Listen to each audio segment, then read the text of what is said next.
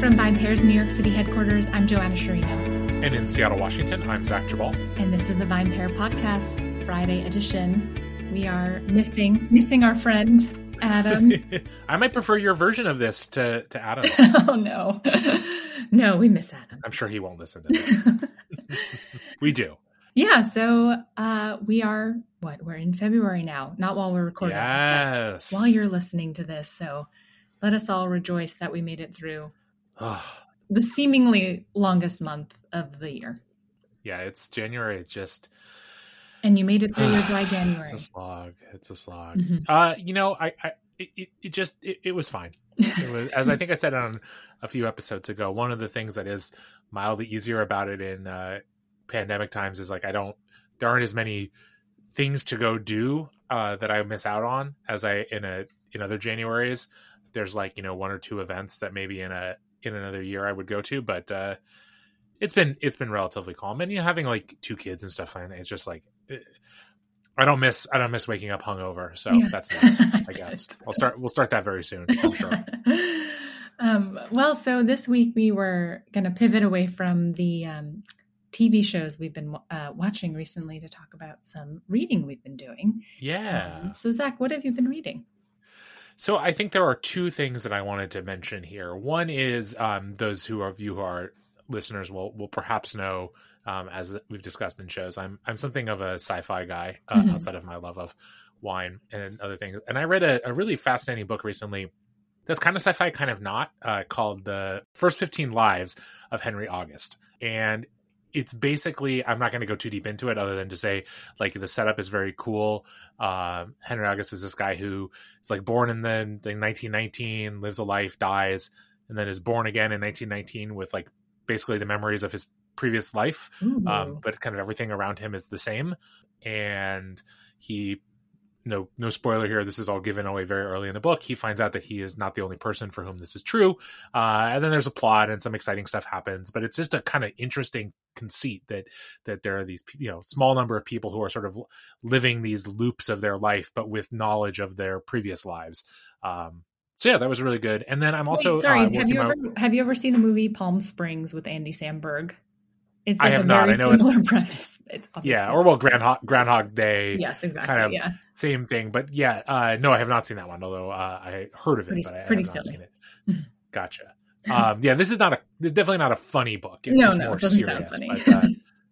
But, but quite good. And then I'm working my way through Wine Girl, which is Victoria James's sort of memoir that came out probably a year and a half ago now. But I as much as I love wine and drinks, I actually kind of have a limited taste for reading about them. I like to read about it, but it's like it needs to be interspersed with a lot of other things because so much of the rest of my life is beverage alcohol. Mm-hmm. So my reading is often more kind of fanciful. How about you? Yes, I felt that for a long time with food, food memoirs and things like that. I was doing that so much for work. I didn't really want to do that in my private time and other reading.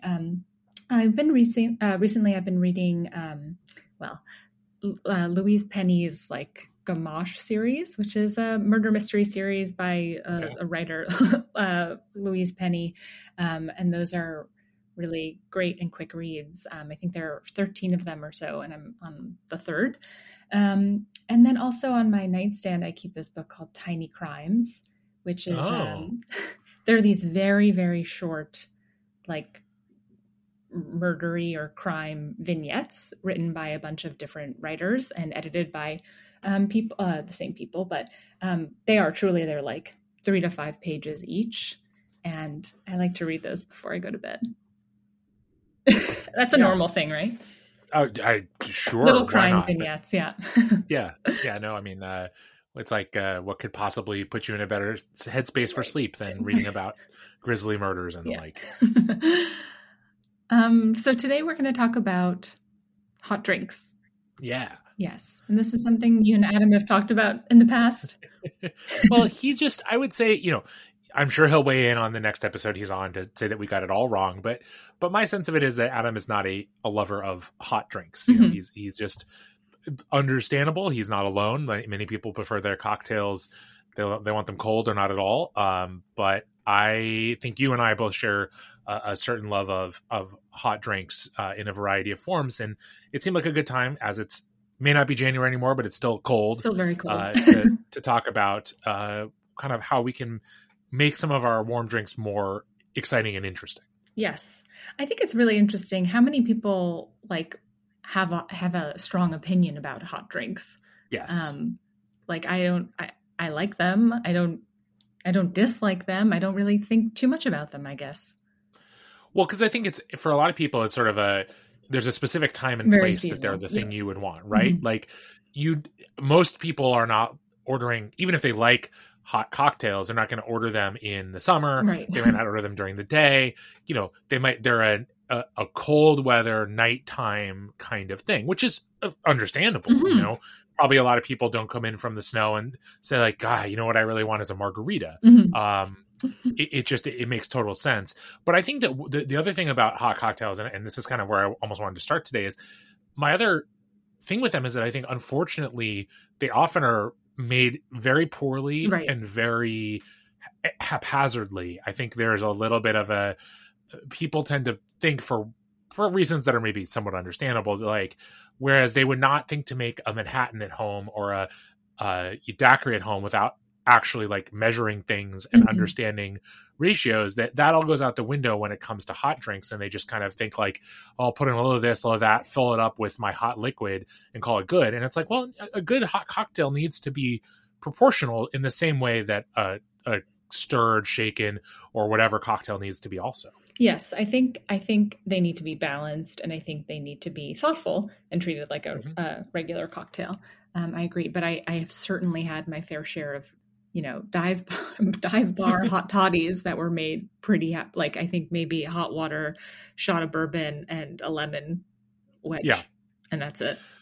Yeah. Well, then that's a rough go of it if you're not getting any sweetener. So let's actually start with the hot toddy, because I think the hot toddy is one of those drinks that has both tremendous potential as a warm drink, but also is, I think, more than others, suffers from this problem, in part because, unlike some of the other drinks I think we'll discuss, it's, hot liquid component is just hot water. And so if you go too heavy on the hot water, I mean, everything tastes, I guess, watered down. Mm-hmm. So when you make a hot toddy, because I know you made some maple syrup ones recently, I think. Yes, I did. What's a kind of an ideal hot toddy for you, Joanne?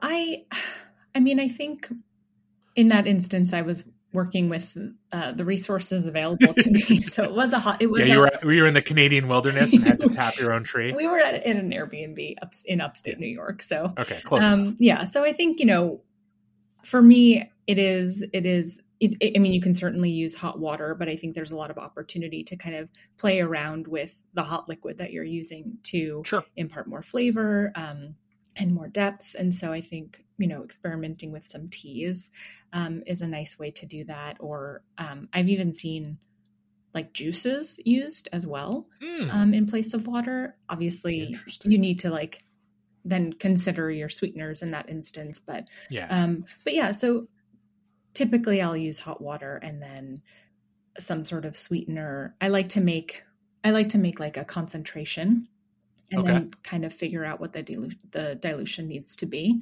and then always keep the amount of alcohol the same in each mug. Gotcha. For like, and is it typically bourbon for you, or do you play around with that too?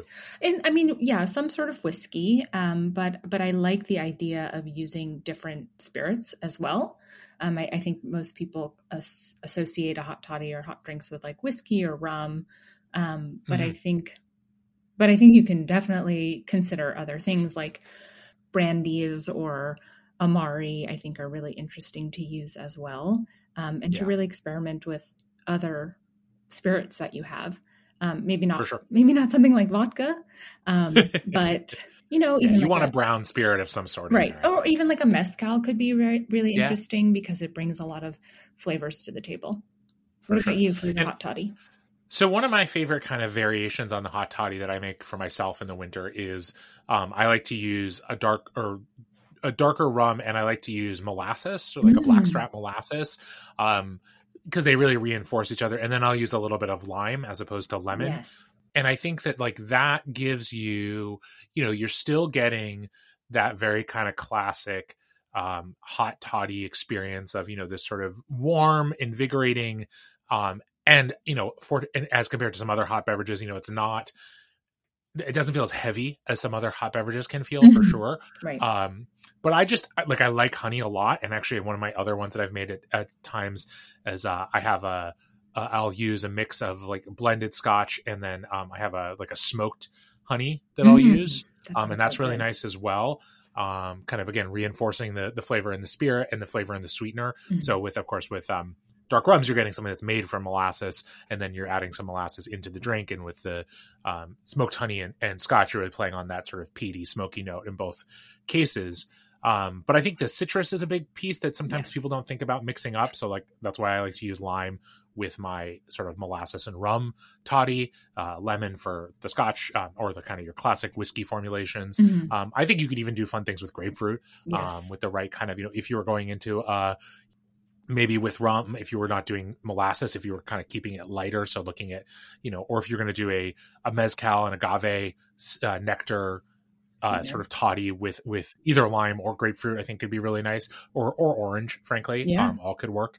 It's such a sort of dynamic and versatile formulation. But again, I think the most important thing is I don't want to use more than maybe 6 ounces of hot water at most, if I can avoid it. I just think you just lose so much of the subtlety of the spirit and of the sweetener if you're then over diluting it. It just kind of doesn't taste like much. And then that's, again, if you want just a hot drink with a little kick to it, that's not like the worst thing in the world. But I prefer to kind of, make them a little smaller. You get a little more concentration that way. And then if I need to move on to another hot thing, that's what, tea is for, or coffee is for, or whatever. Yeah. I think they're also a really great opportunity to experiment with spices. Like in classic hot toddies, you'll find your cinnamon sticks and maybe a whole star anise or something like that. But or cloves. Sometimes you'll see studded into the lemon. Oh, I had to do that, Joanne. I had to do so many of those in one of my bartending gigs. It was just terrible. 15 minutes of brunch prep of studding lemon wedges with cloves. It was, whatever. It was better to do it then than in the middle of service, but yeah. But I also think, there's a lot of opportunity there to experiment with other spices like cardamom. I know you're kind of into this idea, but black pepper, and going for a more savory route with these. Mm-hmm. Could be really good in ginger, of course. And then also kind of capitalizing on some of the trends that we're seeing in the hot drink space and adding some alcohol, but turmeric or a golden base or something like that. Yeah. Really interesting too. And kind of go more savory too. And I think the last thing in that note is another way to think about integrating those spices, if you want to, is you can, literally add them to the liquid as as the drink kind of is there, almost steep them in. Yeah. But another thing you can do is you can, as your sweetener, instead of using honey or using molasses or using agave nectar, you can make a spiced simple syrup and use that sort of as a platform to add those flavors in a way that's, I think, a little cleaner. One thing that can suck about a hot toddy with spices in it is you're kind of drinking around the spices, right? We have to fish them out or whatever. And so you can use that, prep time if you're planning on this as a, so for some people the hot toddy, me included, is this is what I want, I'm just going to throw everything together now, and yes, I'll throw some cloves in there or a cardamom pod or whatever because I have it lying around. I didn't think to do my previous day syrup, spiced simple syrup. But if you are planning on this for an event, or you're going camping or going to a cabin or whatever, and you're going to do a little prep, that can be a really nice way to kind of pack a lot of those flavors in without having to sort of actually add the spices themselves to the drink directly. Mm-hmm. Yeah. What other hot things? I think we have to talk about coffee now. Because that's, I will say this, my one exception to my general appreciation for hot cocktails is not big fan of hot buttered rum. Is a point of a little bit of conflict in my house because it's my wife's favorite hot drink. But just never been able to get there. It's the oiliness of it is just a little much. Bulletproof coffee. No, can't do those either. Tried one and I was like, I can see how for people this is a thing. It just is not a thing for me. I'm not there. Do you like hot buttered rum? I don't dislike it, but I don't think I've ever ordered, I don't know that I've ever ordered or seen hot buttered rum on a menu before, and I never made it myself. Lucky you. Is it made often in your house? Well, usually my wife is the one who makes it. And I mean, again, this is like the life of a bartender. I've had to make the basis for all these things at least once or twice in my life. It's actually not that bad, but it's just, it was one that I never was enthusiastic about. So now I'm curious. So you make like a butter base, right? Yeah, exactly. You make your kind of, then you kind of stir it in with your rum and your water. And it's just kind of like, it gives you your kind of, it's not that dissimilar from a hot toddy in certain ways, but it just kind of gives the richness. It's just kind of hard. I think, for a lover of the drink, they would call it, it just adds richness. To me, it's like I said, it's kind of just comes across as oily, which I don't love. I don't know. It just, it's never done it for me. Okay, moving on. Yes. So coffee. So, okay. I want to hear your thoughts on coffee drinks first, and then I have some, pardon the pun, hot takes. Yeah. I've had I like coffee drinks generally. I think they can also, fall victim to being, very haphazardly put together. It can be like shitty coffee with like a splash of Irish whiskey or whatever you want to throw in there, and that's not too impressive of a drink. But I think that, like a really well made Irish coffee, like the one that I had at the Dead Rabbit not too long ago, that's a superb drink. So I think that, like the hot toddy, there's a range of success for coffee drinks. Yeah, for sure. And I think you're totally right about how they often fall victim to that. And I think the other problem with ordering a hot coffee drink out is, like, depending on the drink you order, it's like it's probably the category of cocktail that is least understood by bartenders and made most inconsistently by bartenders. Like, I think that an alarmingly low number, like, I think there'd be a lot of people, and again, whatever, people can like this however they want, who if you ordered an Irish coffee, not something that's on the menu, you just walked into a bar, to 10 different bars and ordered an Irish coffee, you might get 8 different drinks. Yeah.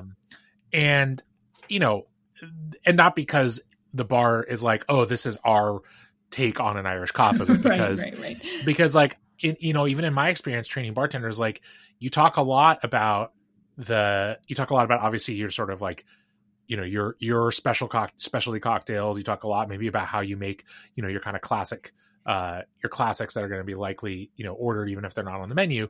But hot drinks, in the same way that the espresso martini at least was for a long time, are just not specced out in a lot of bars. They're not, there's not a constant formulation. And, like, some places you order an Irish coffee and it comes with Baileys in it. Sometimes you order an Irish coffee and it comes with just Irish whiskey in it and no sweeteners. Like, some people will put whipped cream on it. Some people won't. They won't ask you. They might ask you. Like, there's all these different things. And the same is true with your Spanish coffees, your Mexican coffees, et cetera. All these things that kind of fit into this broader category.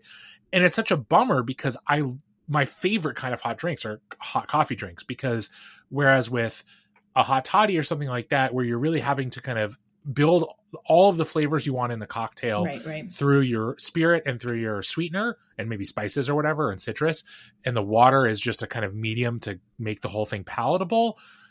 Coffee, especially well-made coffee, is so full of flavor itself and offers so much that you can then play with as a bartender or as a drinker, that it's such a bummer to me that it's such a disrespected category. And, part of that's, like I said, just a lack of consistency. Part of it's because, like, sometimes, like, a Spanish coffee is a pain in the ass for a bartender. It's a time consuming and laborious cocktail. And, like, I understand why bartenders, including me, would groan sometimes when the order comes in, or you start making one at the bar and suddenly 3 people see you light something on fire and they're like, oh, I want that. And you're like, fuck, now I'm even more in the weeds.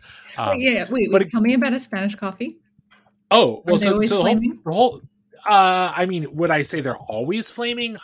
No, because a lot of people will shortcut it. Yeah. But, like, the way that, like, the to me, the correct way to make the drink is you have to light the sort of overproof rum on fire. Like that's just the whole kind of point of you're trying to kind of caramelize the sugars on the rim of the glass. Like that's that's kind of the point of the cocktail. Because if you're just pouring overproof rum and triple sec in and then coffee liqueur, like it's fine, but like the caramelized sugar, the flavor transformation of the drink when you light it on fire, and frankly, like the visual appeal, the presentation of that, like the presentation, like Huber's in Portland, Oregon, which is probably makes more Spanish coffees than anyone, and it's like fucking wild to go in there and order it because they have like literally the bartenders like go to your table, they have like a bandolier of like all the ingredients that they need and everything, and it's wild to watch. I love that. And they make them in like 30 seconds. It's incredible. Like I don't know. I mean, it's practice obviously, but like that cocktail is like a thing that I think is, it's from a different era in terms of what bartending was about, but like it's such a cool drink when it's handled right, but it's such a bummer when it's not. It's like not worth it to me if you're just gonna pour the ingredients in a glass and maybe rim it with some sugar and just kind of hand it to me. Like, what am I doing here?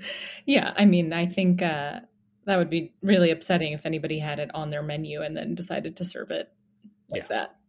But it's like, whereas like, I think that's the problem with a cocktail like the Spanish coffee in certain ways is like, theoretically you should be able to order that in a bar, but you might be able to go into most bars in the country and order a hanky panky like you were talking about the other day. And even if they don't know what it is, they have the ingredients. It's not a complicated cocktail to make once you understand it. Right.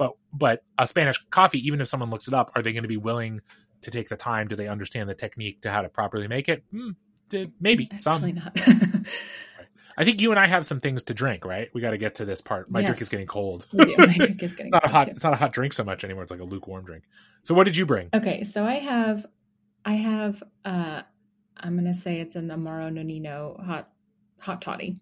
Okay, cool. And I did, just in the interest of time, the base is hot water with 2 ounces of an Amaro, and I did some lemon juice, orange zest, and a cherry with a little, like a maraschino cherry with a little bit of its syrup. Very cool. And it's good. Very nice. What do you So have? I have one of my favorite hot drinks that we haven't mentioned yet, which is the blueberry tea. So I don't know if you're familiar with the blueberry tea. I'm not. Okay, so the blueberry tea is a great cocktail that blows people's minds because despite the ingredients, it actually tastes a lot like blueberries, which is kind of wild. So it's it's an ounce each of Grand Marnier and Amaretto, and then about 4 to 5 ounces of kind of black tea. I'm using Darjeeling here. And it's just wild. Like, it's wild so how good. That combination of flavors. Yeah, it's really tasty. And that combination of flavors somehow comes together to produce a drink that's like, definitely you get some of the notes of these various other of its ingredients, but I swear to God, it tastes like blueberries. I don't understand how, but it does. I got to try this. Yeah. Yeah, for sure. It's super easy to make. It's fun. It's different. And like, you just have, it's tasty. What are your thoughts on mulled wine, Zach, as a wine person? Oh, good question. I had mulled wine on my list of hot drinks and I forgot all about it. It's fine. I've never been a big fan. Like, it just kind of doesn't really do it for me in the sense of like, either you're using shitty wine, right? Like if it's good wine, then why are we heating it? Like, I'll just drink the wine. And if it's bad wine, then why do I want to drink it? Fair. It's kind of my take on it. That's maybe a little bit unfair. And like, mulled wine can be kind of a nice thing to do in the winter with like a bottle of wine that you're like, like we had some of it, but I don't really want to drink any more of it. Or like, it's been open for a couple days, but it's like, it's kind of like, I will say if you're going to adulterate your wine, I'd rather drink sangria than mulled wine personally. So that's me. What do you like mulled wine? Yeah, I mean, I don't drink it often, but when it's available to me, I'll have a cup. I've never mulled wine myself though. Yeah. But some people are like really into mulling wine. And I will say, like, in the broader category of like the sort of like boozified drinks, like the hot drinks, like I'm here for your spiked hot chocolates, your spiked, hot ciders, etc. Like all about that. I guess if you have a bottle of peppermint schnapps, you might as well put it in your hot chocolate. Like, I don't really know what else I would use it for. You know, those are cases where I'm totally fine with using your vodkas or something kind of innocuous to slip in there, just to kind of give it some, just to make it boozy, as opposed to kind of adding to the flavor. Because especially with, you know, hot chocolate, you've got such kind of a rich flavor set already. But yeah, tis the season for hot drinks, and I do enjoy them. Yes. Well, Zach, this was a great chat. We will have Adam back with us next week and another special guest. And I'm really looking forward to it. So, I really want to know too, listeners, if you guys have favorite hot drinks, let us know. It's podcast@vinepair.com. If it's something we mention or something else, it's always exciting to know what you guys enjoy drinking. Yes. All right. Well, we'll talk to you then. Sounds great. Thanks so much for listening to the VinePair podcast. If you love this show as much as we love making it, then please leave us a rating or review on iTunes, Spotify, Stitcher, or wherever it is you get your podcasts. It really helps everyone else discover the show. Now for the credits. VinePair is produced and recorded in New York City and Seattle, Washington by myself and Zach Jabal, who does all the editing and loves to get the credit. Also, I would love to give a special shout out to my VinePair co-founder, Josh Mallon, for helping me make all this possible, and also to Keith Beavers, VinePair Tastings Director, who is additionally a producer on this show. I also want to, of course, thank every other member of the VinePair team who are instrumental in all of the ideas that go into making this show every week. Thanks so much for listening, and we'll see you again.